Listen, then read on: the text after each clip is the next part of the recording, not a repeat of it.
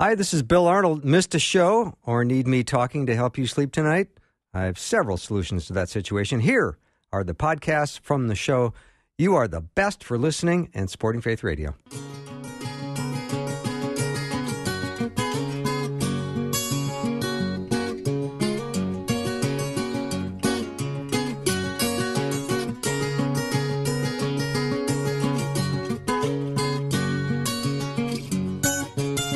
And a warm welcome to Afternoons with me. I'm Bill Arnold. It is Monday. I love Mondays. We have roughly about 4 a month, which seems to work pretty well. It's always good to get back into the studio and start back with another work week. I love the ability to come in here and spread the good news. And I think of Luke chapter 19, verse 10, for the Son of Man has come to seek and save the lost. And that's what our mission is here, is to lead people to Christ and then nurture them through great teaching, and we're going to have a lot of it today. I'm going to have Dr. Mark Muska answering your questions in hour 2. It's going to be great, so get your questions ready. You can start emailing them to me at bill@myfaithradio.com, or you can send them over on the text line, 877-933-2484. I know you've got questions for Mark, because every time I have him on, we always have lots of extra questions that we don't have time to get answered, so I will have some of those ready to give him as well today. But again, questions can be in advance, 877-93-FAITH or bill@myfaithradio.com. Then the Monday afternoon mix with Pastor David Miles is going to be coming up, but right now we're going to take a little break and then bring on today's opening guest, my friend and colleague from the great state of Iowa, Patrick J. Albanese. We'll be right back. I'm Neil Stavum, manager of Faith Radio. Our commitment here at Faith Radio is to share the gospel and teach God's word until Jesus comes. Regardless of economic turmoil or uncertainties about health or any other challenges from living in a fallen world, we're committed to bringing hope in hard times.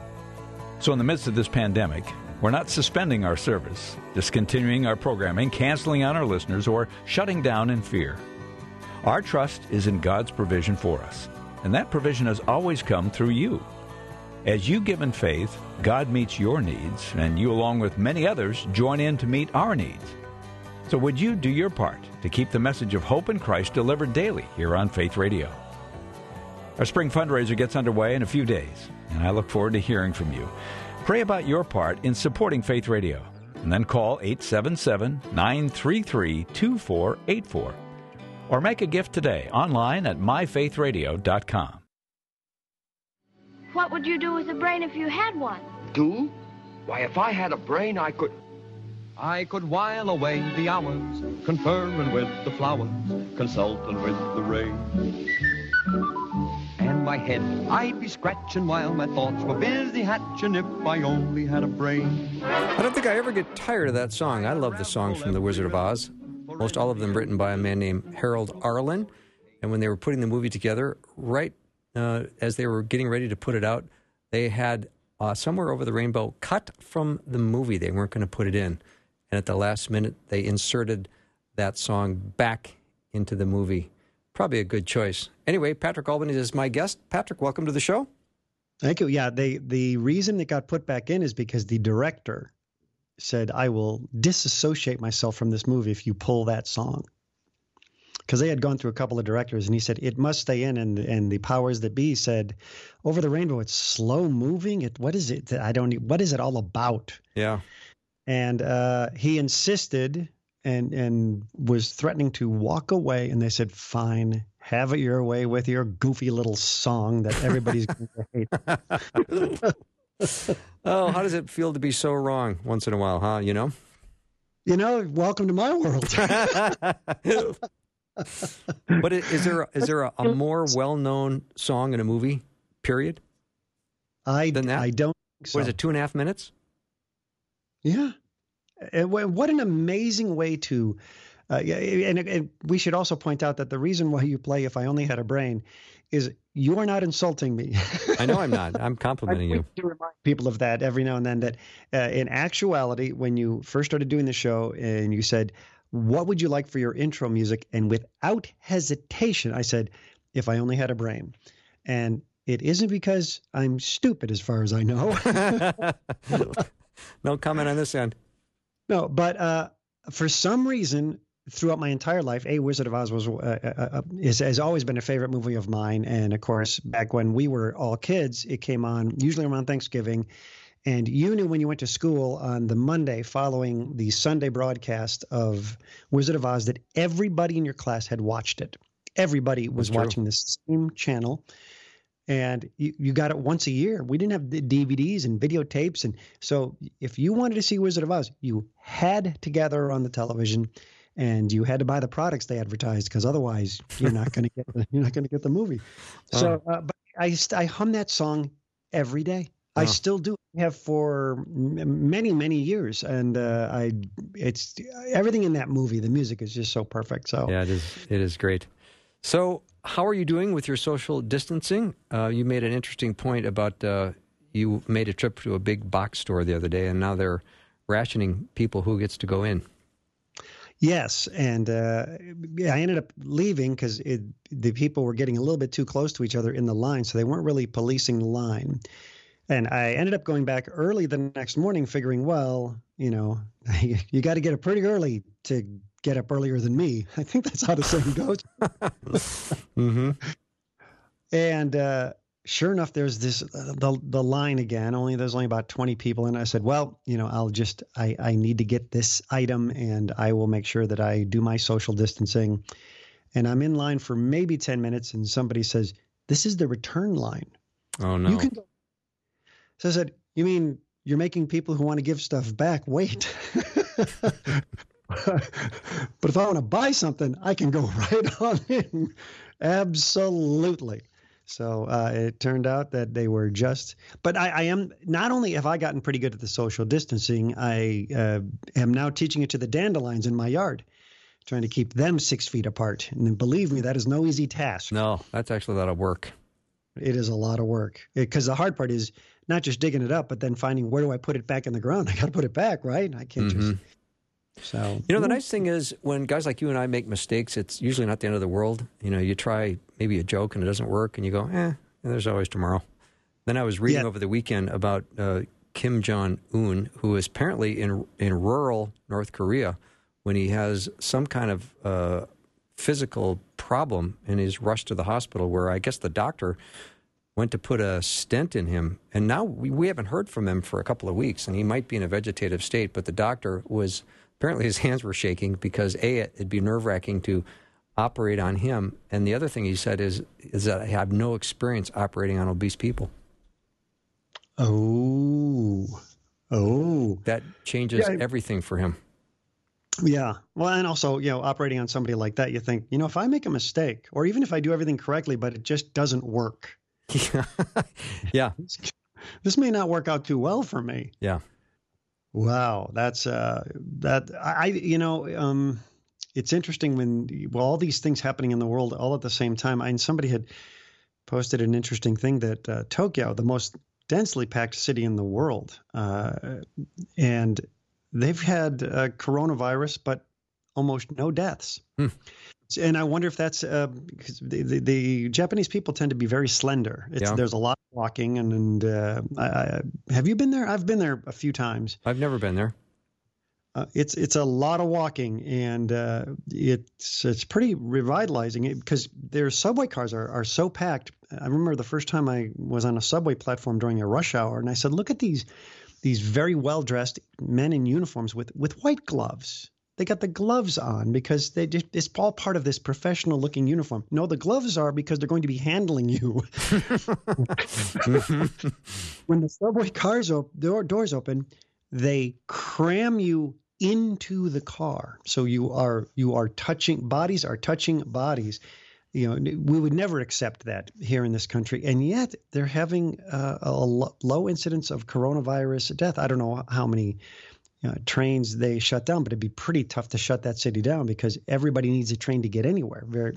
A huge percentage of the population, no vehicles. So could it just be the obesity factor?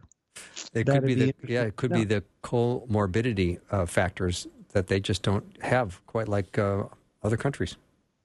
Yeah, and I know they don't have as many feet problems as we do because they don't wear shoes. Yeah. And what is that job description? What is that called? Are you a people crammer? What is that?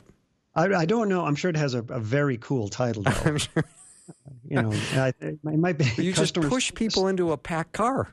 That just sounds horrible. You almost need to look up a video of it because I realize I've seen it. Yeah, you go, they really, and I've partaken of it. I couldn't believe it. I said, I'm being shoved. Now, he's very well dressed and he has gloves on, so I guess it's okay. Yeah, what's it like inside those cars? It's got to be quite claustrophobic. It's incredible because you're usually standing. You're lucky to get a seat. And remember one trip specifically I took, you were so tightly packed that if I had one of my kids with me, if I had lifted them up between me and the person next to me and then let go of their hands, they would not have hit the ground again. They would have stayed suspended. That's how tightly packed. And so when these trains go around a curve, all of you move. You're like a school of fish. It's just so unusual. Yeah. And they're used to it, and maybe it bothers them, but they just say, well, this is how it is here because we all have to get somewhere, and there's a lot of us in a very small – I mean, think about it. The country is about the size of the state of California, and as busy and crowded as California is, it has three and a half or so times the population of California, and then a huge percentage of the country is uninhabitable because it's so mountainous. Wow. So it's dense. Yeah. It's dense. Talk about the joys of travel. I mean, some of this I don't miss at all. Yeah, it's as you know, I like, and I think you're like me. You like to drive. I love to drive places. Mm-hmm. I don't enjoy flying, and it's not just a fear of flying. I don't like the whole process. Even before, our new rules of taking off belts and shoes, I was always. I just didn't like having to go through, try to cram as much as you can in this small little suitcase, then weigh it. Yep. I've gotten very good at it. My wife will hand me a suitcase. She goes, what does that weigh? I said, that's 48 pounds. We get to the airport and she's like, how do you do that? That's amazing. And now it's a game with the person taking the bag. She says, my husband says that's 48 pounds. She puts on, she goes, 48.1. Wow. You should work at a county fair, guessing people's, weight and age. I think that'd be a nice way to make an extra few bucks here and there. Patrick, let me take a little break. Patrick Albanese is my guest. We'll take a little break and be right back.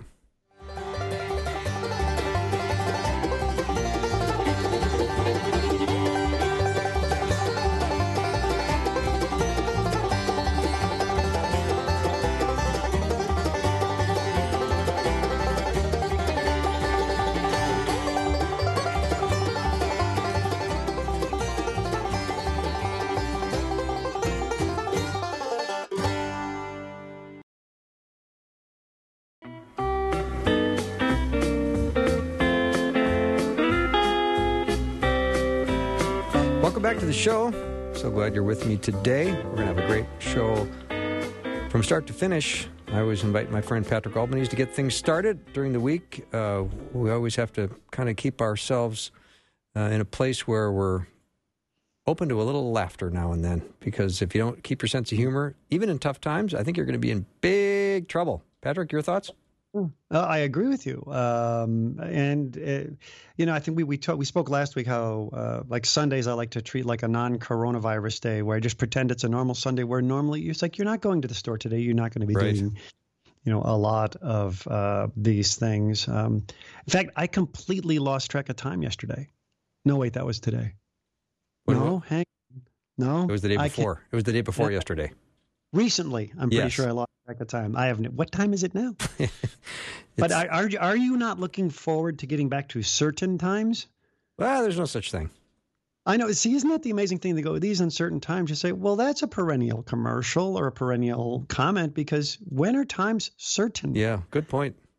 Yeah, we talk about it. We use that word as if it's like, ooh, it's uncertain. It's like, yep, it kind of always has been. Called life. I mean, they talk about getting back to, it's going to be a new normal. I go, no, it's not. It's just life.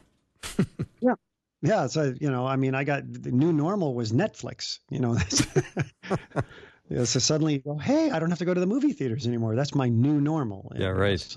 Right. I think we both found an interesting article that Dave Rubin wrote about how we need to have bravery. And I thought that was interesting that there is a scarcity of bravery.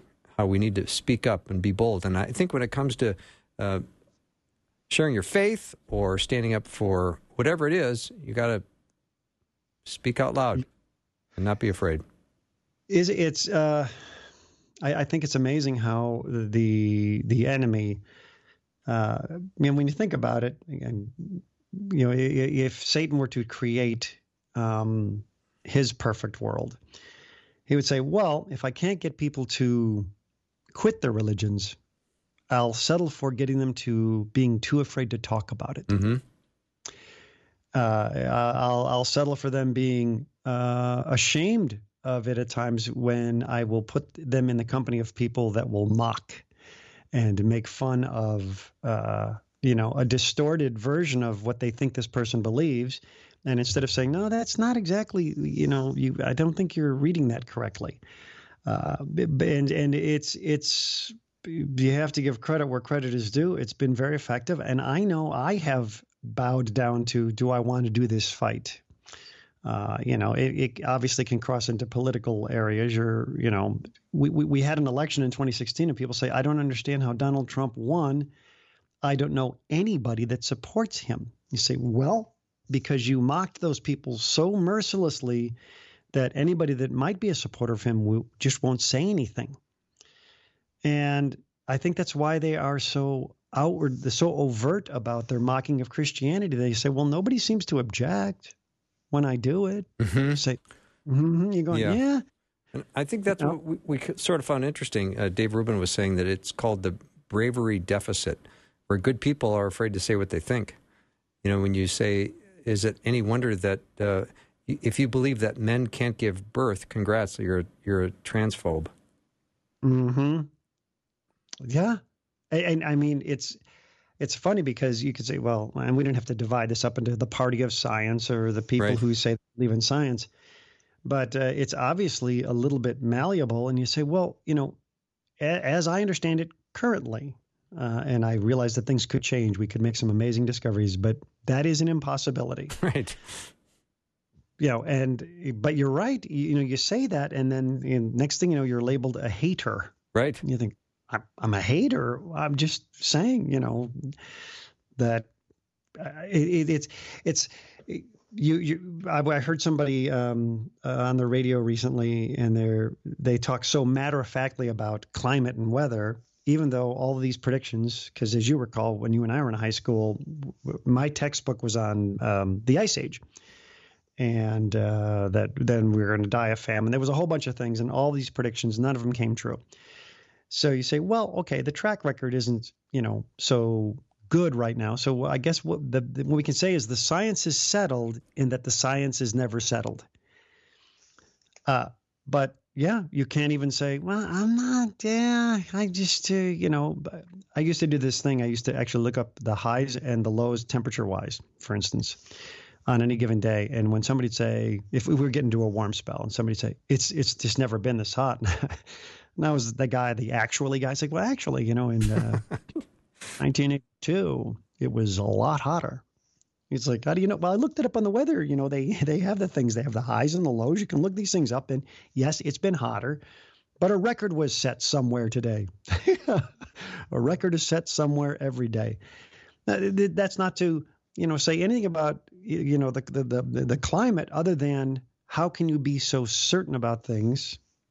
And I think to get back to your point with the Dave Rubin article is you get to the point you say, I can't even do the battle anymore, and I'm tired of it, and then I'm going to get mocked, and I'm going to get made fun of, and I'm going to lose friends, my Facebook friends. My whole life I've been happy to have 6 friends, but on Facebook I have 2,000, and I can't lose a single one of them. Exactly. They're all so close. Mm-hmm. Yeah. But the whole idea is that if you have one slip and if you're on the wrong side of any hot button issue, you're done, and you'll be done in an instant, and you'll probably never get a chance to confront your accusers, and most people will be anonymous. So, and then good luck apologizing, because that's not going to help. That's not going to help. And not only that, and they feel comfortable that if it means you lose your livelihood, they're perfectly fine with that. That's one of the things I think that has been the most effective weapon that gets people to be quiet. It's like they're gonna get me to lose my job. Mm-hmm. Even if I'm right, they're going to create a firestorm, and I could lose my job. I could lose my livelihood. So we chatted about this a little bit over the weekend, but I think it was a friend of yours had written something just about the whole idea of reopening the country and how that was, being selfish. Yes. And tell the listeners a little bit about that. Well, and I loved the way this person had put it and made me really, and I've been thinking about it all weekend, where, we say, okay, these are the essential jobs, and some of you have non-essential jobs. Magician, by the way, turns out non-essential. This I know to be true. Yeah, I will be lobbying my Congress critters to get that changed. Yeah. But until that happens, so somebody gets to determine what's essential, what's non-essential.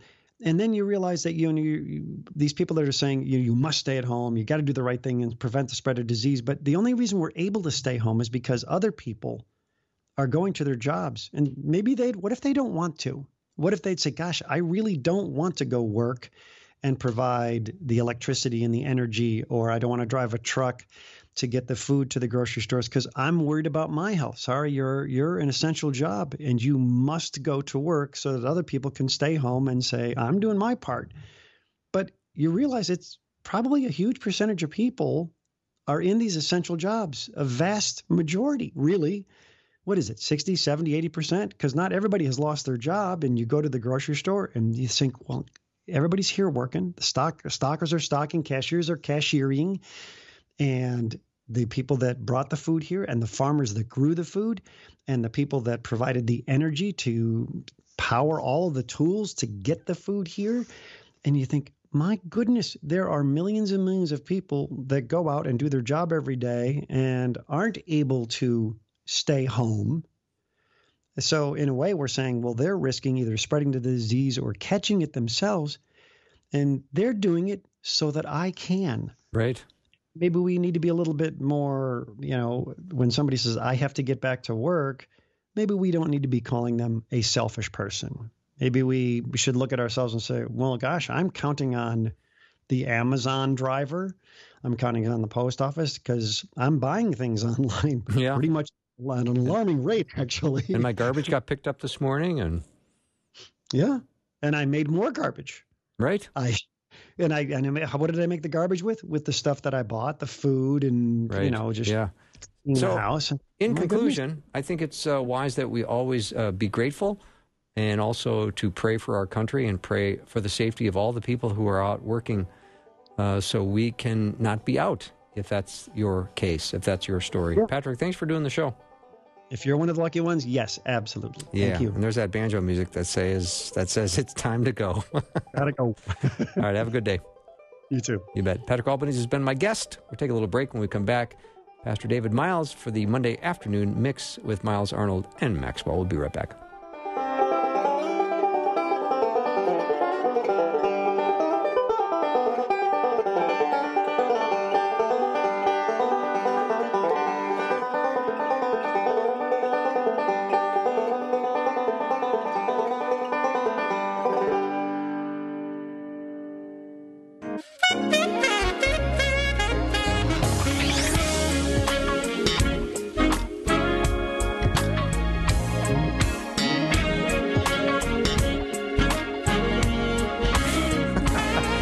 Be honest, are you head bobbing right now? A little bit of head bobbing? There's some head bobbing going on. Are you head bobbing, David? I am head bobbing. Yeah, Rebecca and I are head bobbing. Listening to that jazz, absolutely. Yeah. Well, welcome. Welcome to the Monday afternoon mix. Pastor David Miles and Rebecca Maxwell. Greetings. Greetings to you, Bill. Hi, Bill. I've been here for half an hour. I know, but you can say something. You can talk. Nice to see you. Oh, Hey, Rebecca, we have to say, he said our names, and, it is Bill Arnold. Well, people Bill Arnold. They should know that by now. Never assume. Never assume. That's a very good point. That's a very good point. That's what Mom told us, right? Yep. So let me get things started with a passage from Matthew chapter 6, if I may do the honors of reading this. It starts in verse 25. Therefore, I tell you, do not worry about your life, what you will eat or drink, or about your body, what you will wear. Is not life more than food, and the body more than clothes? Look at the birds of the air. They do not sow or reap or stow away in barns, and yet your heavenly Father feeds them. Are you not much more valuable than they? Can any of you, by worrying, add a single hour to your life?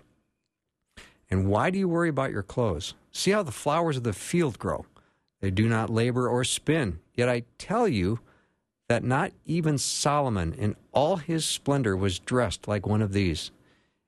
If that is how God clothes the grass of the field, which is here today, and tomorrow it is thrown into the fire, will he not much more clothe you, you of little faith?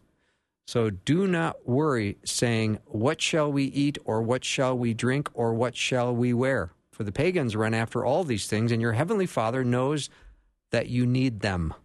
But seek first his kingdom and his righteousness, and all these things will be given to you as well. Therefore, do not worry about tomorrow, for tomorrow will worry about itself. Each day has enough trouble of its own. And that concludes the end of the reading. Wow. That's a good word. That is a powerful word. It is. And sometimes it's kind of like, okay, Lord, you just said, do not be anxious. And it's like, are you with me where I'm at? Mm-hmm. Yeah, Bill, what would be really neat to find out, too, is if those who are listening right now, if you're driving, pull over so that there's less things to be anxious about. But if people would just email and text in, what are some of the things that they're feeling anxiety about or they're feeling anxious about? And would love to hear from our listening audience on that. All right. I did not know David was going to do this, but that's a great suggestion. And you can text it to 877-933-2484. I like it. Looking forward to getting the text messages. I know for me that list is embarrassingly long of things I do and have worried about. So I guess the question is, I see the verse, do not be anxious. And I understand in my head, but how do I tell that to my heart? I think we had talked one time about having a conversation with ourselves and also just letting Scripture kind of permeate our mind. But it's also understanding kind of like what Jesus is talking about and what he's not talking about. I think when you look at the definition of anxiety, it's kind of this painful or apprehensive uneasiness of mind that's usually over impending or anticipated ill. That's one of the definitions that gives. So it's like this all-consuming thing that literally paralyzes us, which is different from, say, concern. It's different from those things that we might, be aware of. This is kind of like very debilitating. And one of the things that's different from concern and worry is that worry literally immobilizes us, but concern can move us to action. I like. So when you think of what your hope is, where your hope is, if your hope is in your bank account or in something other than Christ, when you think about those things, you will have a lot of fear and anxiety. Yeah, and Bill, it's really interesting because just touching upon that, the section of Scripture just previous to this of Matthew 6:25 is the whole section on laying up treasures in heaven. Not laying up for yourselves treasures on earth where moth and rust destroy and where thieves break in and steal, but lay up for yourselves treasures in heaven where none of that happens. And for where your treasure is, there your heart will be also. And then Jesus goes on to say, listen, no one can serve two masters. He's going to hate the one and love the other, or he'll be devoted to the one and despise the other, that you can't serve God and money. And I think there is a saying there that it's not so much that it's not wrong for you to own things. The problem becomes when things own you. Mm-hmm. Yeah, well said, David. But wherever our hope is, that is, I think it was a pastor, I can't remember who, but said your nightmares will oftentimes reveal your idols.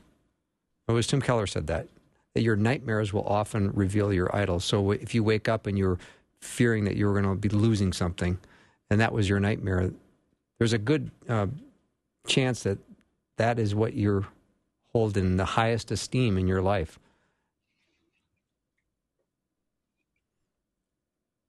And that was the conclusion to that thought. No, you guys are just hanging me out to dry. Just a little. Are you worried about that? No, I'm not worried about that. I'm just not. I look forward to hearing back from our audience, but Rebecca, I'd love to hear from you, even as a mom. What are some of the things in the midst of, COVID-19? Not saying that dads don't experience this and that we're not worried about those things, but I'd love to hear from a mom's heart on some of the things that this season, and as you've talked with other friends and moms about this, what are some of the things that have come up to the surface? Well, I think there are all the little detail worries that are hitting all at once. So now it's not just are the kids eating and do they have clothes that fit and is everybody healthy, but there's a sickness that I can't control. So the healthy thing is kind of out the window. A lot of the usual supply chains are different, if not eliminated. A lot of women are working at home as well. And so it's how do I be good at work? And now I'm a teacher or facilitating education for many moms, many kids. You're trying to manage an awful lot of things. Can I remember my organic chemistry from 9th grade and my pre-algebra from 7th grade and, how to, construct a sentence for my 3rd grader all at the same time while I'm trying to do my work? I think maybe it can be summed up with, am I going to be enough? Am I going to be enough? Because it feels like at the end of the day, my strength is zapped and maybe I wasn't enough and I can't control a lot of things. So it's a question of control and a question of trust. Mm-hmm. That's really good. One of our listeners just wrote in and said, making a mistake at work. That's something that they are concerned about. And online schooling looks like another one. Mm-hmm.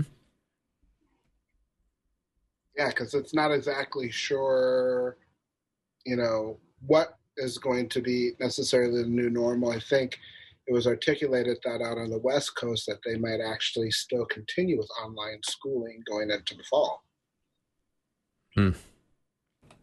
So many things are uncertain, and we depend on new tools that maybe people aren't as familiar with, or, maybe your job is less certain than it has been, or I know a lot of industries have been pretty hard hit as well. So there's so many uncertainties.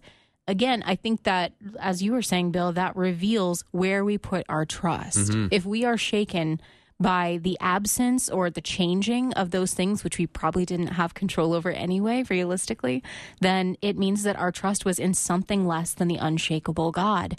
And I've thought about that as I'm able to look out my window and see the birds, because it's such nice weather and the birds are absolutely loving it. And I see exactly what this passage is talking about when Jesus probably pointed to a field where there were birds. And they're not worried about this in the slightest. It's just a normal spring to them. They're not worried about anything, and God has continued to provide for them. They have no reason to worry.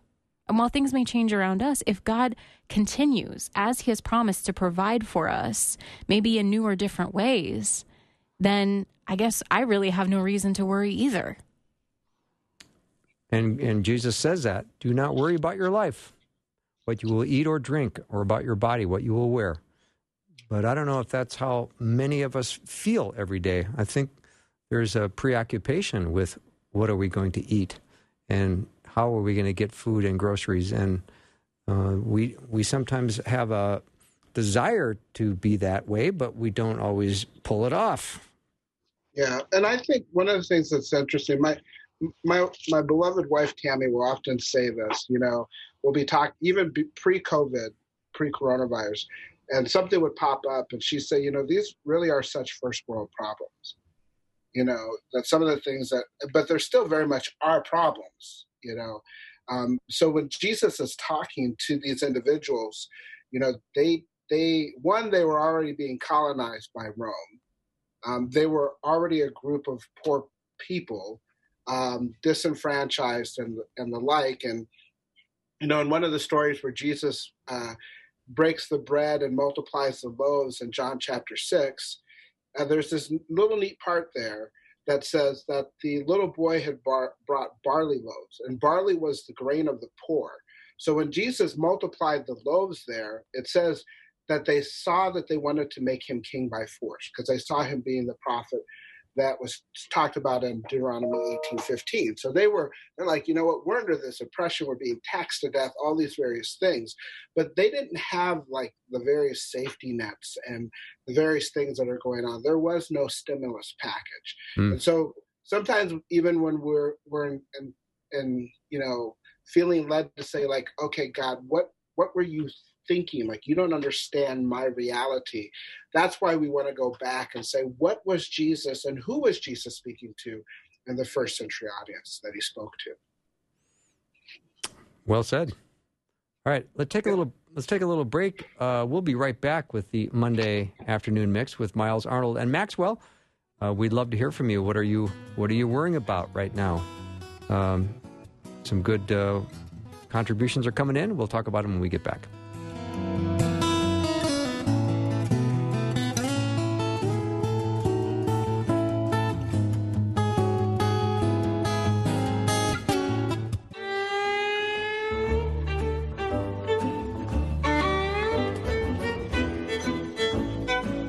Welcome back to the Monday afternoon mix with Miles, Arnold, and Maxwell. Speaking of that trio, Maxwell's got a terrific question to raise and a contribution to make. Take it away, Rebecca. I don't know that it's fully percolated yet, David. Doesn't matter. I just wanted to open up. I don't know, as we've read this passage in Matthew 6 about not worrying, I don't know how much I've thought about the latter part of verse 25, where Jesus says, do not worry about your life, what you will eat or drink, or about your body, what you will wear.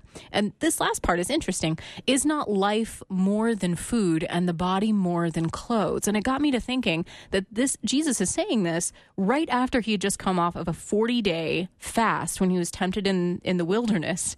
And if anybody would know what it is to be hungry, it is that state. It would be Jesus. So I'm thinking about how God provides what we need, but it might not be what we think that we need. And I would love to get your thoughts on the latter part of that verse about the life being more than food and the body more than clothes. Yeah, that it's a great, verse. And I think in essence, Jesus begins pointing out this very fact that God gave us life.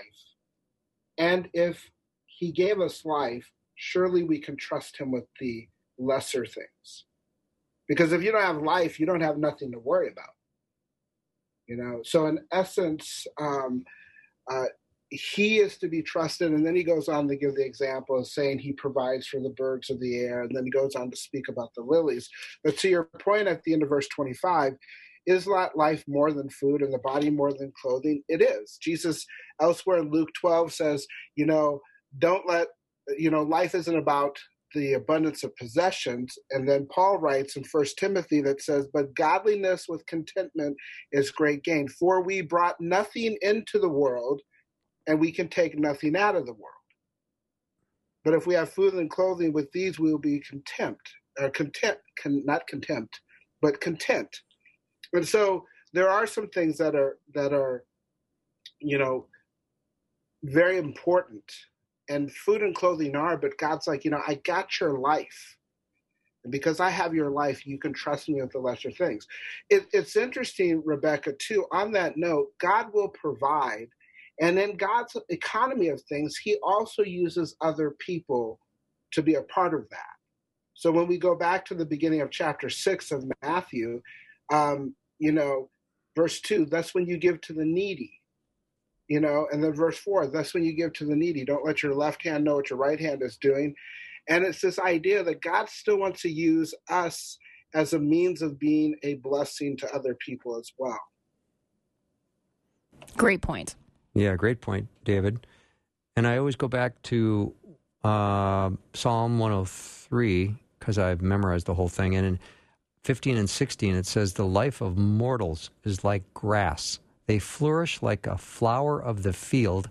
The wind blows over it, and it's gone, and its place remembers it no more. And I think of the words that Jesus is using in Matthew 6, where he says pretty much the same thing. How God clothes the grass of the field, which is here today and tomorrow is thrown into the fire. Will he not much more clothe you, you of little faith? I think we have to stop and take inventory that this life is so short, and it is a mist. And the most important thing we will ever come to terms with is, are we right with God? Have we made a decision to repent and to receive Christ as our Lord and Savior? That is key. And, to do it why it's today, we've highlighted a verse that we really, really love, and one that's just rich, which is 2 Corinthians 5:21, that God for our sakes made him to be sin who knew no sin, so that in him we might become the righteousness of God. And I remember reading through that verse one time, because I was going through a message, and pastors like to have good outlines and stuff. But I remember that might actually interrupted kind of my outline, and I was kind of like, well, why is it might? But chapter 6, verse 2 of Corinthians tells us why, and it says, "Working together with him, then we appeal to you, not to receive the grace of God in vain. For he says, in a favorable time I listened to you, and in the day of salvation I have helped you. Behold, now is the favorable time. Behold, now is the day of salvation." And it's the idea that we might become the righteousness of God, because some people say, well, that's great for the women and the children. That's great after I live life to my fullest, this whole thing. It's great for tomorrow I'm going to do such and such. But now, today, at this moment, at 3:51, as you're driving in your car, if God is speaking to your heart about his free gift in Jesus Christ, now is the time of your favor. Now is the day of salvation for you, and to receive Christ. And here's an interesting point on that, noting to the time. Because of that reality, if you're kind of like, what, forget you, God, I'm going to do my own thing. One thing you won't be able to say to the Lord is I never knew. Mm.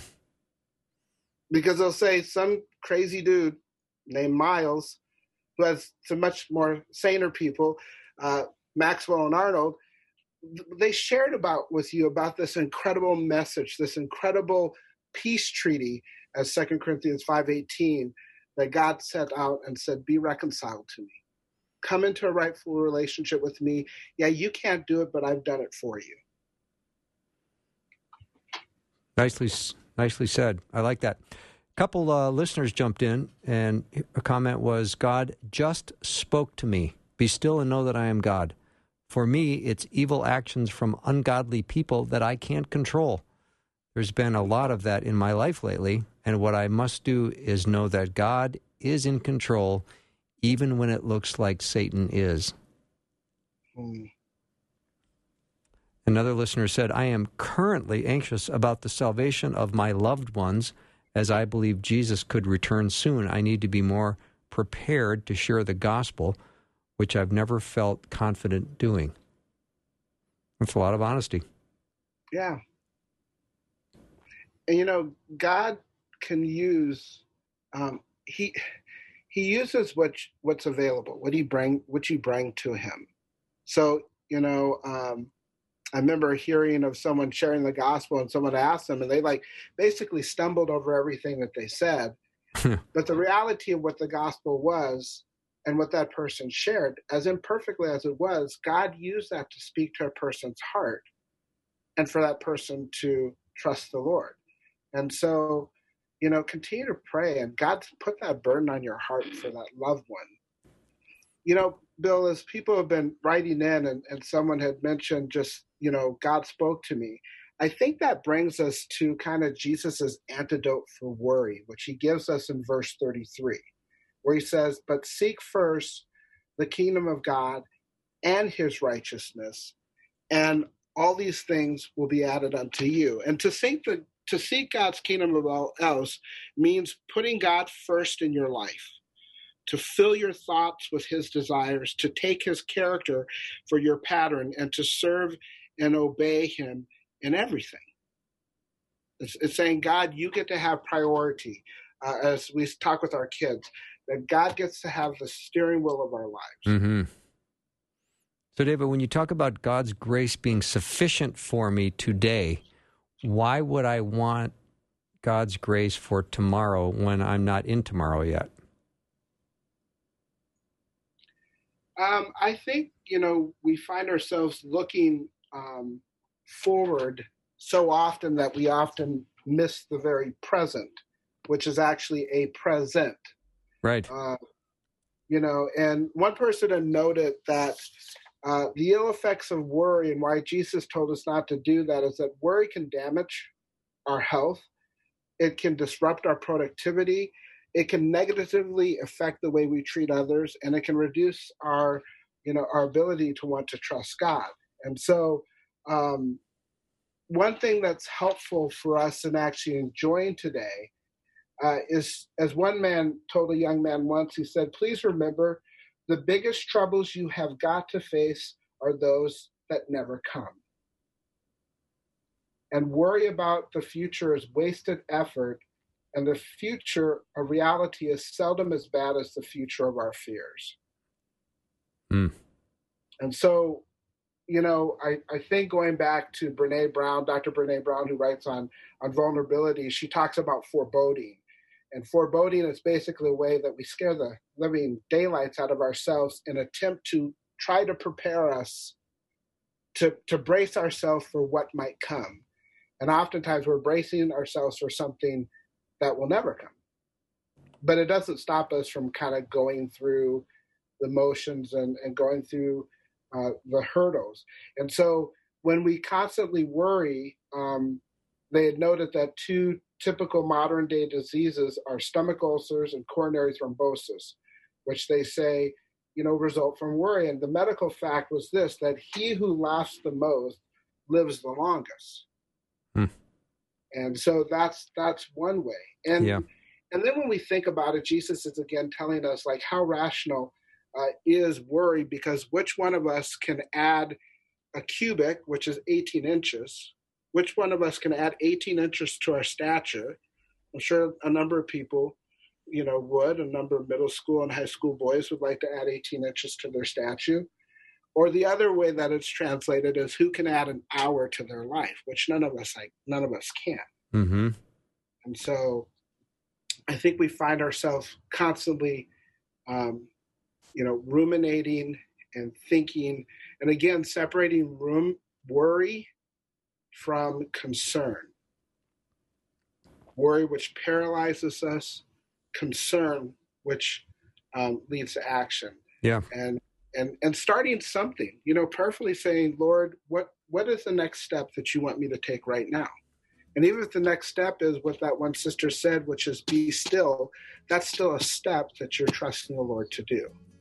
Good point.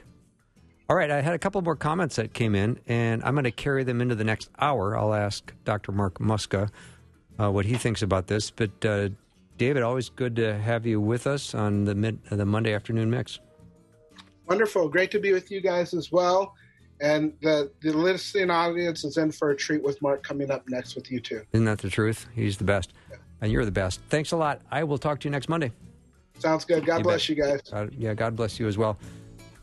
Make sure you get your questions over to me at 877-933-2484, 877-933-2484 for Dr. Mark Muska. Ask the Professor. It'll be a great hour. We'll be right back.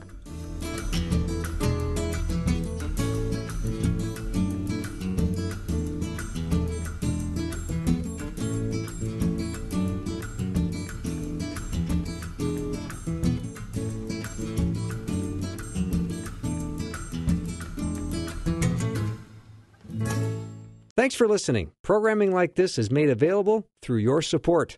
Information available at myfaithradio.com.